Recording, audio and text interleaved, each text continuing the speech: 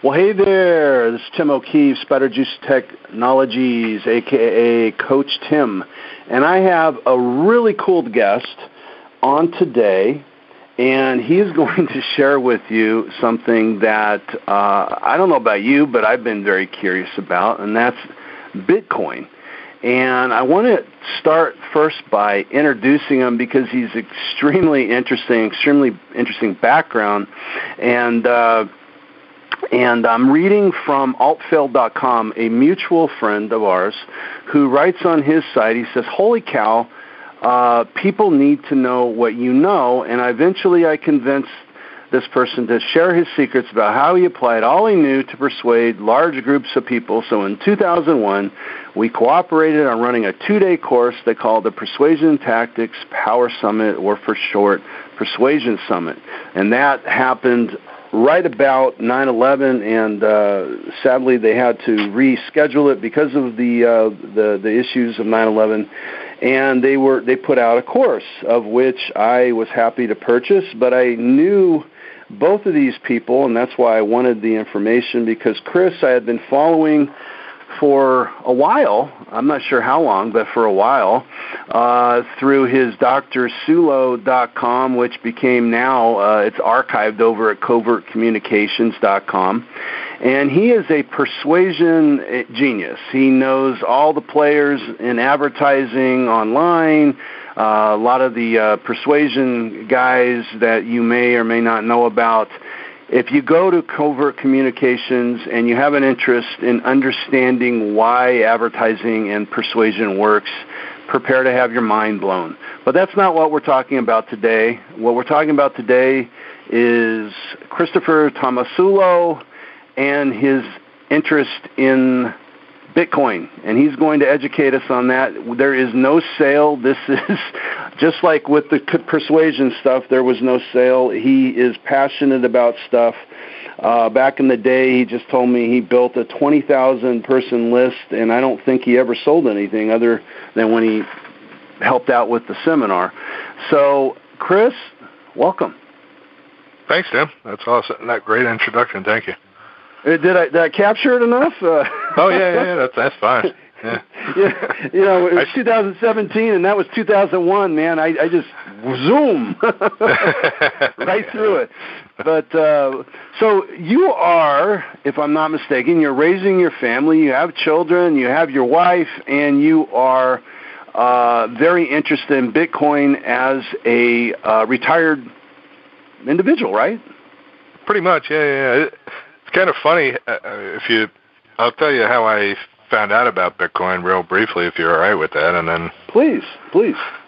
So I think it was back in 2009. There was a guy that basically had his own currency. I forgot what it was called. I think it was called the Liberty Dollar. And he basically minted coins up and printed up paper money along with that, and encouraged everybody to go into stores and use that as regular money, which is interesting to me and kind of weird at the same time. But I was like, okay. And right around, I'd actually heard him before 2009, but I think in 2009 he was arrested, for doing that. It was basically, they said that he was counterfeiting U.S. money, I think because he had like a picture of an eagle or something on there. Plus the way I think he was marketing it kind of put it across as if it was real U.S. currency. So I've always been interested in money and how it circulates and everything else, and that was really interesting to me. And so from there, I heard about Bitcoin because it had just came out, but putting that on my computer just sounded like, a virus waiting to happen. So I was like, yeah, I'm not putting it on my computer. And, that's obviously a mistake. I think it was, just with a basic computer, you could mine a block is what they call it. And you could get 50 coins, and, people that had their computer running all day long, they had like 10,000 of these Bitcoins on their computer, in a couple of days. So that was a mistake on my part. But anyway, that's originally how I heard about it. And then in 2010, I actually took a whole year and just played poker for a whole year. Nice. I'm not really. I mean, I'm good enough to not lose money, but not good enough to like make a living at it. But I did it, and I forgot what I saw, but somewhere online they had a thing where you could play, because U.S. online poker got shut down, I think in 2006 or 2007. I'm not sure. Yeah.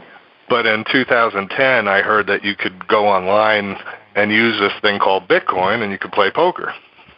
So I was like, all right, well, that sounds cool. And I bought some Bitcoin and played poker, and I think at one point, I think they were, I don't even know what they were worth, but I mean, at one point I had a couple of hundred of them, and I was like, wow, this is amazing, really cool. And so, that's my interest has just grown from there. But that's basically the origination story on how I got interested in it. Interesting.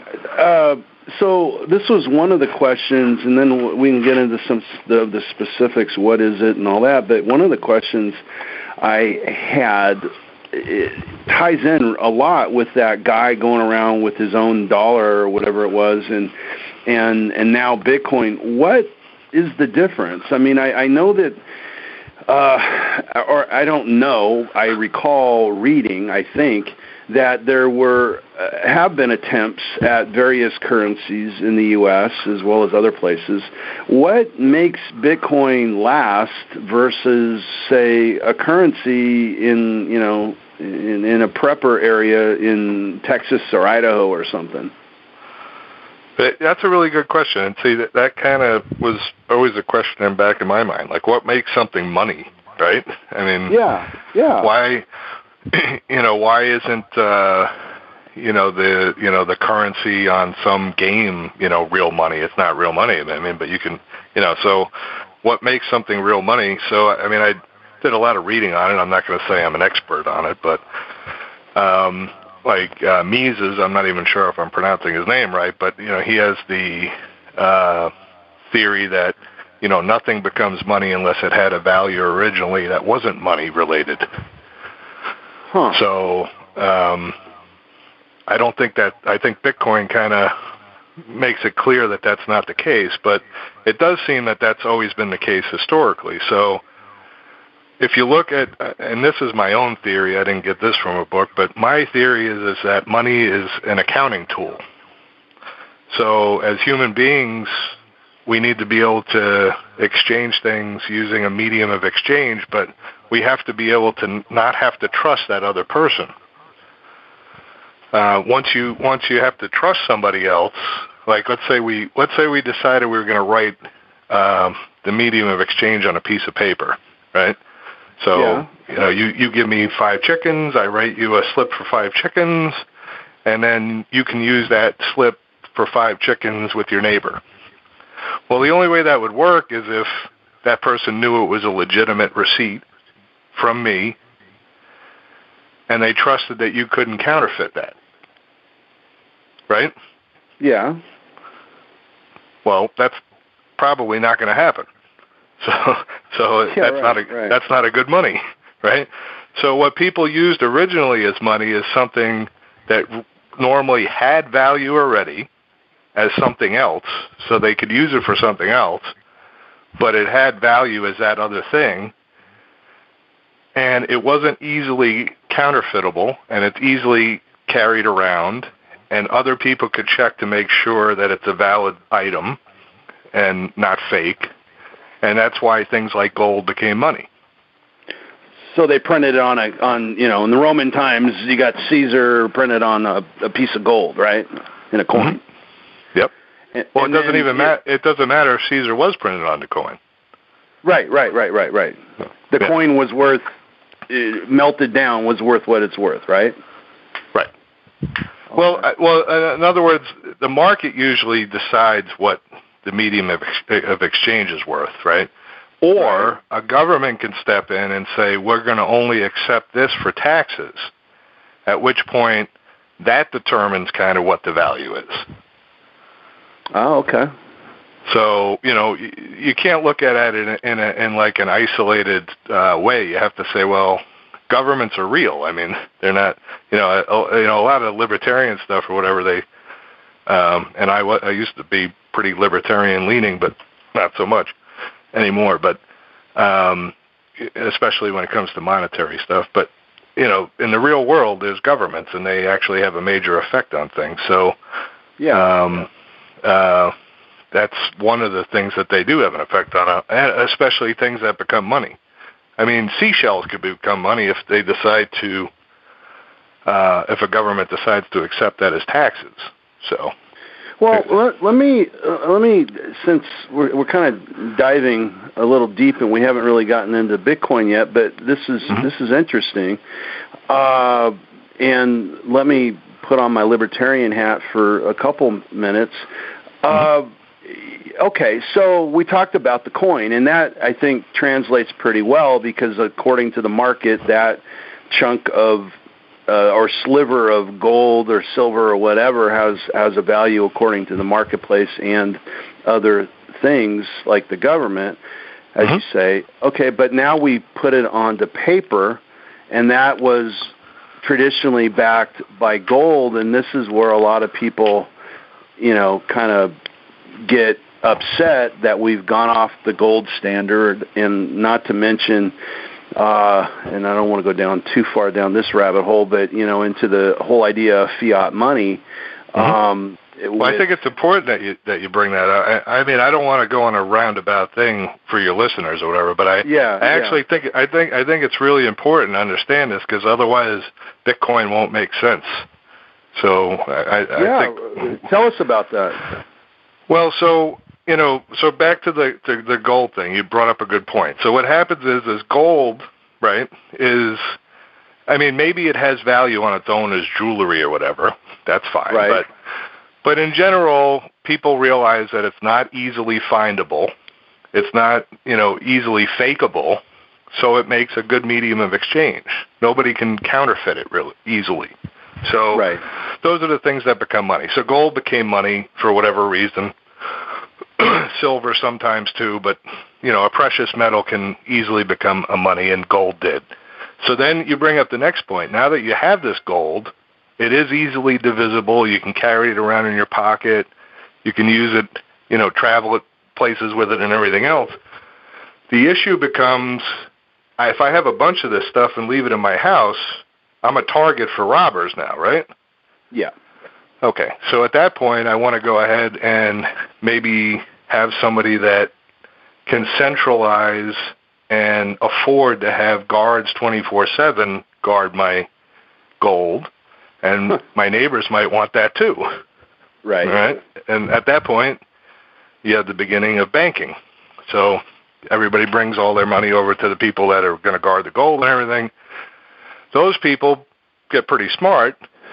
And, they give you receipts for your gold and say you can pick them up on demand whenever you want, as long as they're open. And that way your gold's there. Now, people, rather than going to get their gold, start using those receipts in regular exchanges. Why should I go to the bank to get my gold out when I could just hand my neighbor this receipt? They can go get the gold. Yeah. So the bankers realize, well, hell, a lot of people aren't coming to get their gold. Why don't we issue more receipts?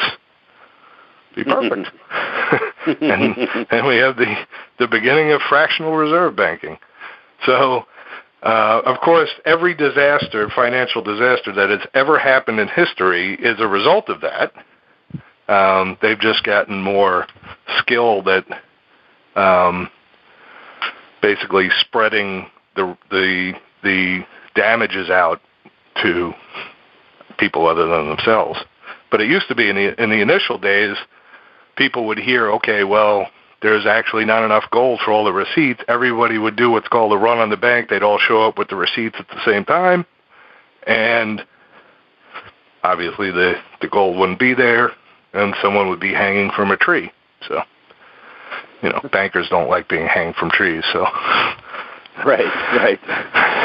So, little by little, they expanded how this would work. They would form conglomerates, so if one bank had a run on the bank, another bank would go ahead and lend them enough to be able to make it look like they're still solvent. I mean, all kinds of things. And then, in the worst case scenario, like when Roosevelt basically banned gold in the United States, he had everybody turn in their gold and get, paper slips in return for it. Otherwise, the bankers would have gone completely belly up in such a huge way it would have destroyed the whole United States. So. Yeah. So anyway, I mean, that's one of the big issues with any commodity currency is you have to trust a third party with it to do stuff with it. And it also lends itself to fractional reserve type stuff. Instead of dealing with the actual commodity, you end up dealing with paper that can be abused, and then you have trouble. Mm-hmm. Now, you don't need to have a commodity money per se. You can have a fiat money, but then, unlike with a commodity money, somebody could counterfeit it, but then you have a government that says we're not going to allow it to be counterfeited. We're only going to, and we're going to control how much is made. And that's pretty much where we are now. So, so what's a Bitcoin then? If that's where we are now, what's a Bitcoin? So Satoshi Nakamoto, who's the guy who he's a mystery basically. He's not no one's met him, but he wrote up a white paper saying we basically want to create an electronic cash that would allow people to send payments directly from one party to another without going through a financial institution. All right? Yep. And so there's a few things that needed to happen. A computer allows you to basically have it mathematically decide how many, like gold, there's a finite amount, and it's hard to get, but there is more, so you can dig up more and get more and everything else.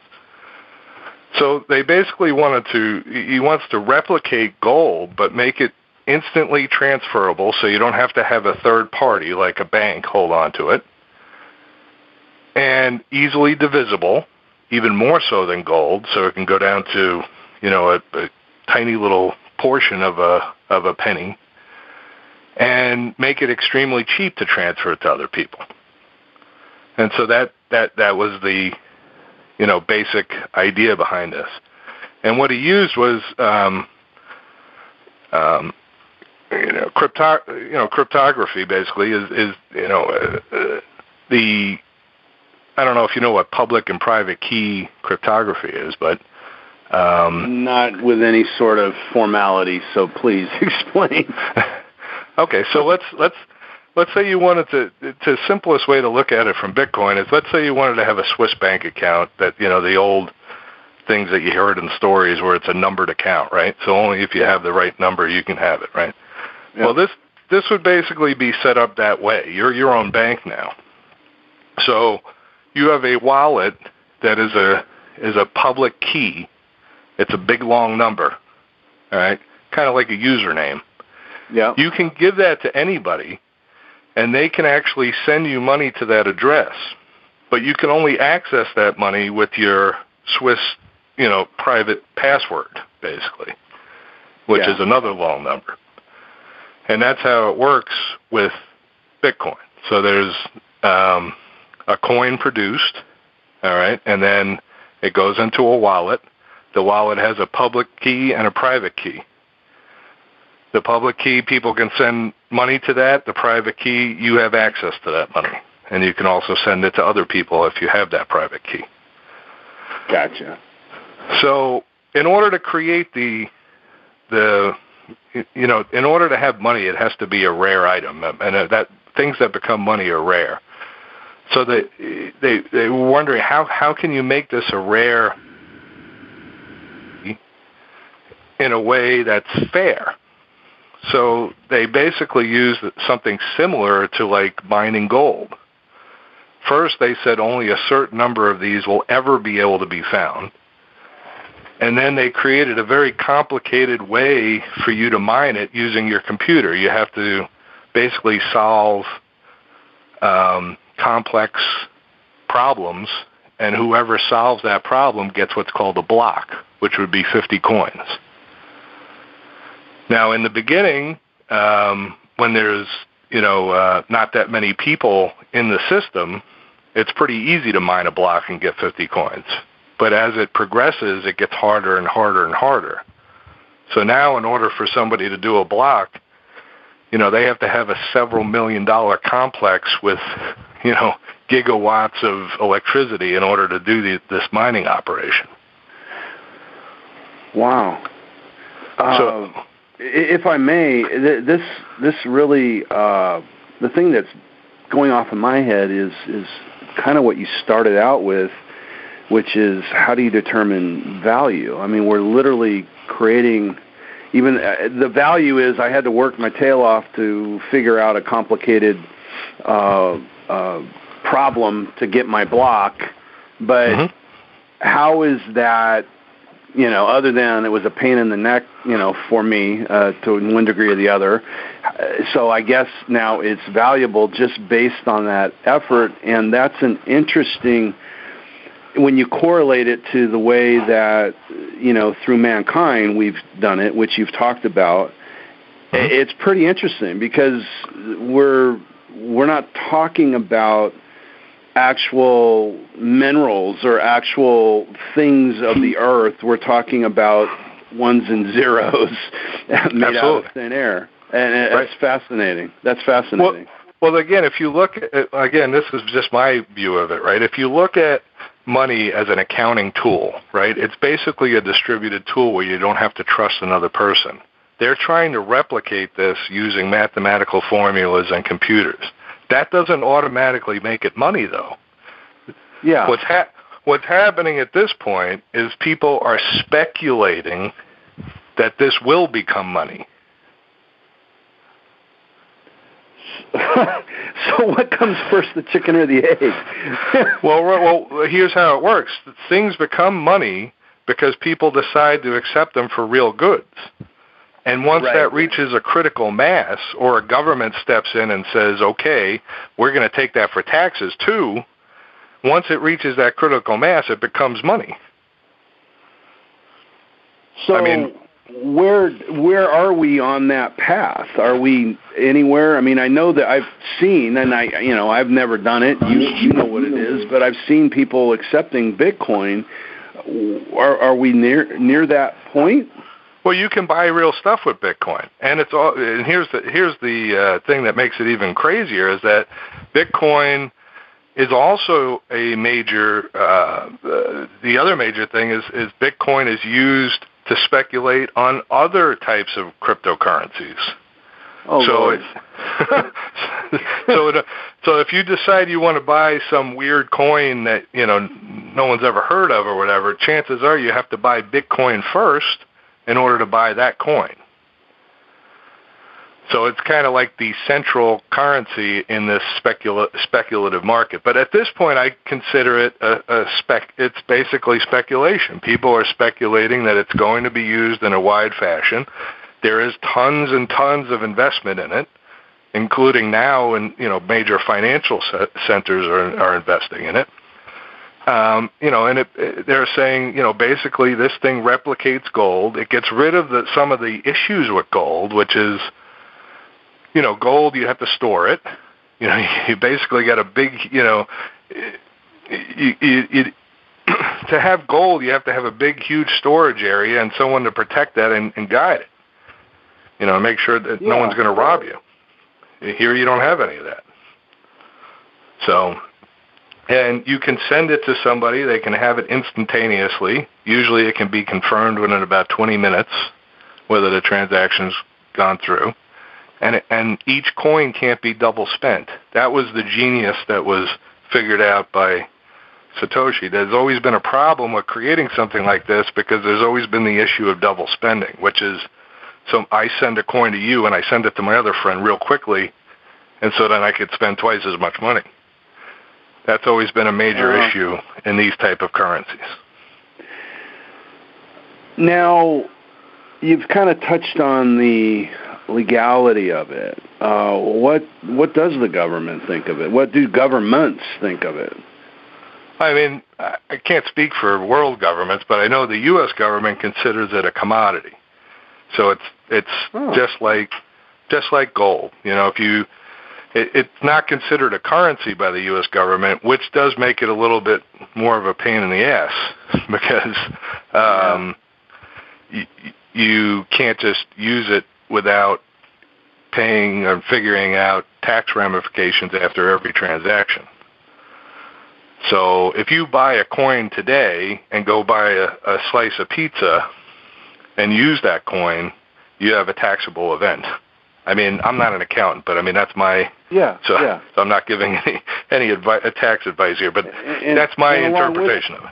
And if it's a taxable event, it creates probably a little bit of a harder thing to figure out, just because it's not the dollar. Exactly. Yeah. Well, and that brings up another good point. My philosophy always with this type of thing is yes, everyone's speculating it's going to be money. You had mentioned in the outline that you sent me, and I'll just bring it up now, about people using stuff illegally.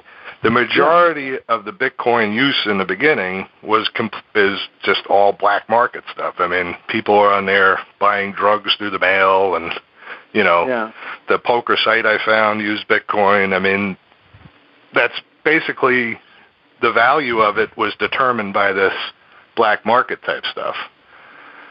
At this point, I'd say 90% of the value is determined by people that have been told this might be a great investment. So it's almost all speculation now. I mean, before I think it had more of a use, but I've never really done anything with those black market sites. But I mean, my understanding is they've all been shut down. So I don't know how much stuff is going on with that. I mean, I'm sure there's still, stuff available or whatever, but I mean, I think another one just got shut down a few months ago. So, most of the value is going on that. But if you think about it, I look at it from the pizza theory, right?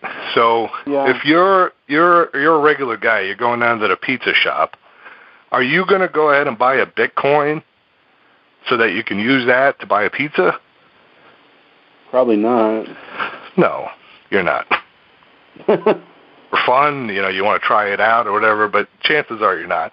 Now, someone who mined it way back when, they'll be happy to do that, but the average person isn't buying a Bitcoin to buy stuff. So the usefulness of Bitcoin is, as a currency, is minimal, because everyone, it's like a fish in water. They're going to use the currency that's there. That's what you're going to use. You're not going to exchange for basically what's essentially a foreign currency to buy stuff. That's a good way of putting it. So what is its purpose then? I mean, why have it? Well, it does make international things a lot easier. And you can't have anybody, you can have a bank and you could be worried that for some reason someone could, freeze your bank account, or a lawsuit could happen. None of that's happening on this. There's a thing called the blockchain, and all the transactions, I think you put something else in there about privacy, and let me mention that. Okay. There's no anonymity on Bitcoin, really. I mean, maybe, but not really. Every transaction that's ever happened from the time that it started is there. It's like one big, huge ledger. And unless you mine the coins yourself, there's a trail between where you bought them and everything you've done with it ever since. So the people that think they're going to, somehow sidestep all, the IRS or whatever, are pretty much out of their minds.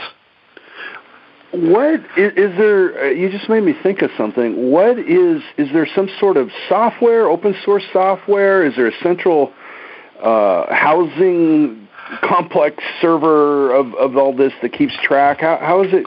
How do you keep track? That's a good question, because it's basically completely decentralized. Any person can become a node, is what they basically call it, and you can actually you become part of the network. And so the people with the most hashing power are the ones that approve transactions. I don't know all the details of it, but that's basically how it works. Everybody has a copy of that entire ledger on their computer. Of the nodes? Of every transaction that's happened. Every node has a copy. Okay. It's peer-to-peer. It's kind of like, I guess the best thing would be is to give you an analogy would be kind of like BitTorrent. Okay. So what's your thoughts? Is it going to last? Is there some sort of emerging use for it beyond how it's being used largely now? My personal opinion is I think Bitcoin is going to be like gold. People are not going to use it like regular money, but it's going to be an investment vehicle like gold. That's how I see that moving. Because there's just so many more benefits to it than gold. On the other hand, there are some downsides. If there's an EMP attack, and there's no computers, you're not really accessing your Bitcoin at that point. And you probably want to have, gold. But, should that happen? That's what's so fascinating about this. We're dealing in freaking air. And we're so used to having to attach any value, at least we're told, to minerals and real, tangible things, and we're making these Bitcoins have tangibility, when they really don't, and it's fascinating to me because also as a guy who has been on the internet and marketing and all this for all these years, and watching, these companies develop value out of nothing has always fascinated me, and now here we have Bitcoins, and it's just blowing the whole mind frame, I guess is a way to say it, of how we consider value and currency, and right. So this has been extremely interesting. Just on what I know about, the stuff I learned in school about currency and interest rates and the Fed and blah blah blah. This is wild. Is there anything else you'd like to add that I wasn't able to ask? Well, the only thing I was going to say is, there's a bunch of other types of these type of coins too. There's one. So Bitcoin is completely decentralized. There's another one which most Bitcoiners hate called Ripple. All right, it's called, and they have a currency that's kind of like Bitcoin built in called XRP. The reason that I like Ripple is it's a central organized company, so you have somebody that's accountable. It's not, it's not an anarchy, where people can just do whatever they want. But the other thing is they have that set up in such a way that you can use your own currency, just like the way you would normally. And then the XRP, which is the cryptocurrency, is used kind of like gold. So you have one trustless currency. All these things are based on not having trust. So if you have gold, you don't have to trust anybody with your ledger balance like you do with a bank. Right? If it's in your house, you don't have to trust anybody. Well, that's basically what all these crypto coins are set up to do, to have trustless transactions. You don't have to have a third party. Okay? So Ripple has an XRP, which is a cryptocurrency that's a trustless currency, but I can also transact with you in U.S. dollars, and I can also transact with you in euros. That kind of thing is, and banks can use it to transfer money to each other without having to go through a huge system. It would replace SWIFT. I don't know if you know what that is. Explain that to the people. SWIFT, it's a way for banks to settle transactions between each other. And it takes time. It's a kind of an archaic system. It's sort of like text messaging with little text messages to be able to settle transactions between banks. Here they would be able to do it was started back in 1973. It's the Society of Worldwide Interbank Financial Telecommunication. And it's a system to let financial institutions, send and receive information about financial transactions in a secure way. So this would basically do the same thing, but instead of it taking the time it does now, it would take literally 5 seconds. On that note, let me ask him: Is that does that have any bearing on? I always thought that the time for transactions was largely BS, and it was just to give the banks a little float interest. Well, are you talking about transactions? Like between your bank and another bank? Yeah, just a simple transaction. I get a nice, pretty large sum of money in a check. I stick it in the bank. It takes, a week or whatever it does sometimes for them to finally to pull it out of the other place. I'm not sure if that has to do with SWIFT. I think SWIFT is more of an international thing. So like banks are. I'm not 100% sure on that. Interesting. So.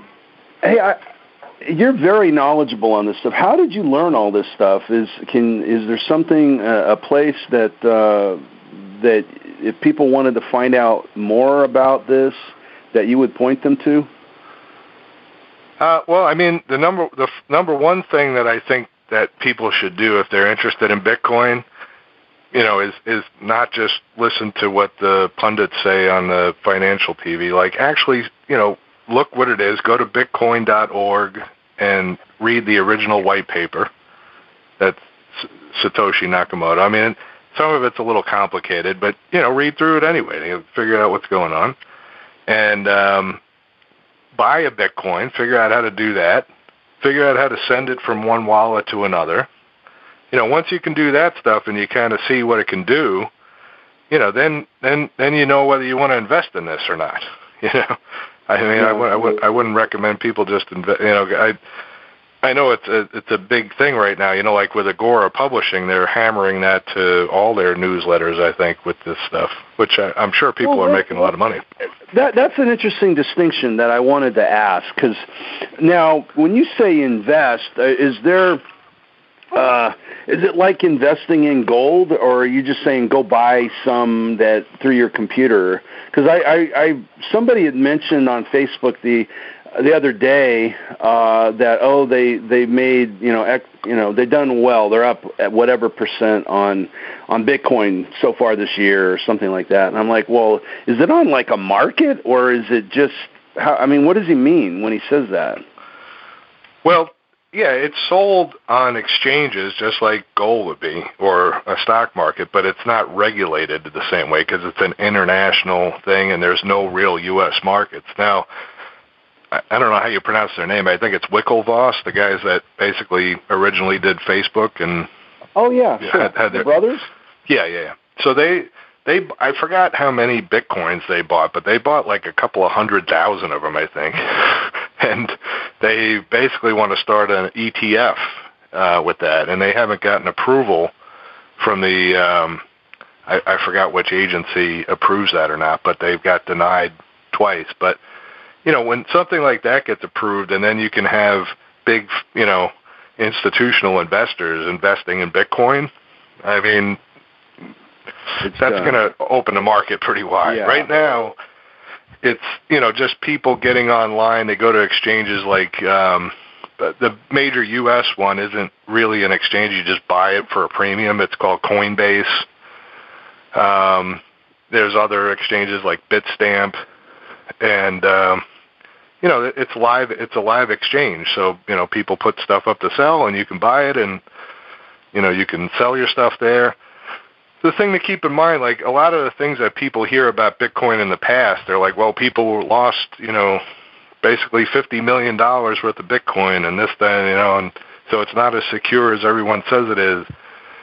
The thing to understand is that's kind of like a banking situation. Just like, when you let somebody else hold your gold, you got to trust that third party.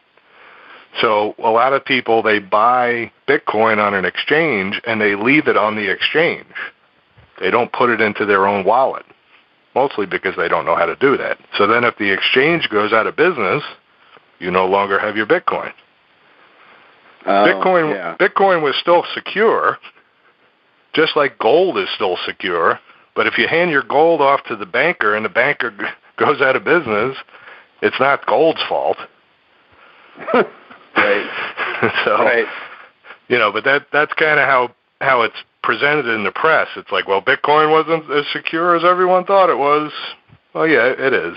But, it was in the hands of somebody else. It was in a third party's hands, so. I got you. You also you have your own group. That's why I came to you. You have your own group that discusses this stuff. How can people find that on Facebook? And then what else? What do you guys talk about? I made it's called the Crypto Coin Club. It's a Facebook group.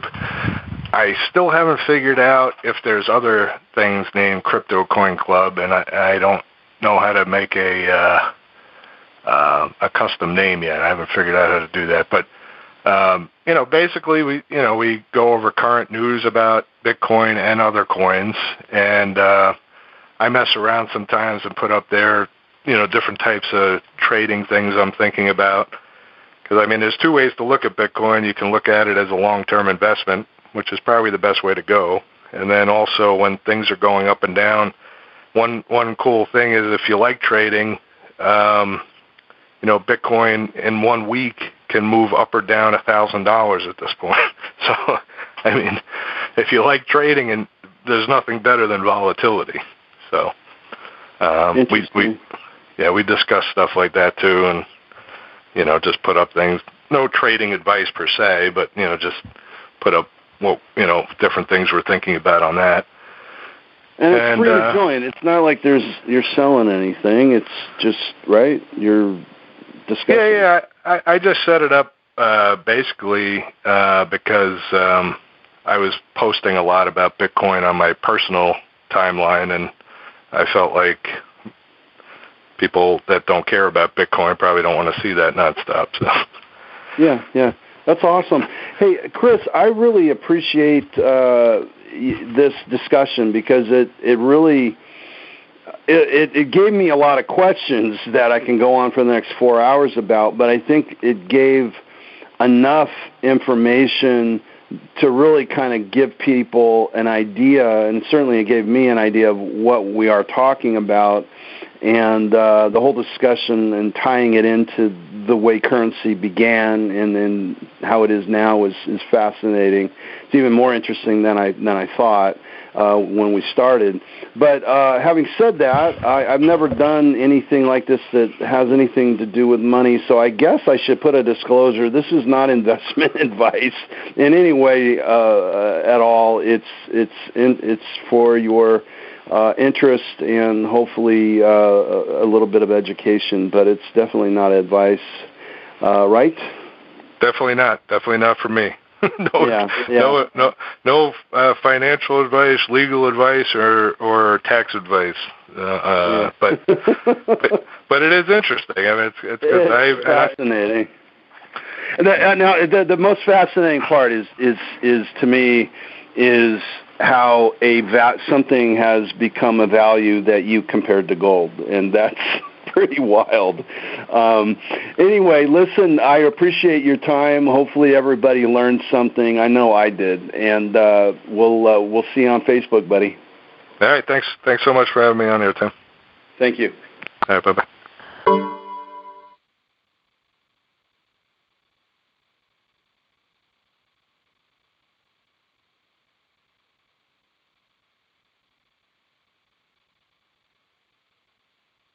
Oh my gosh.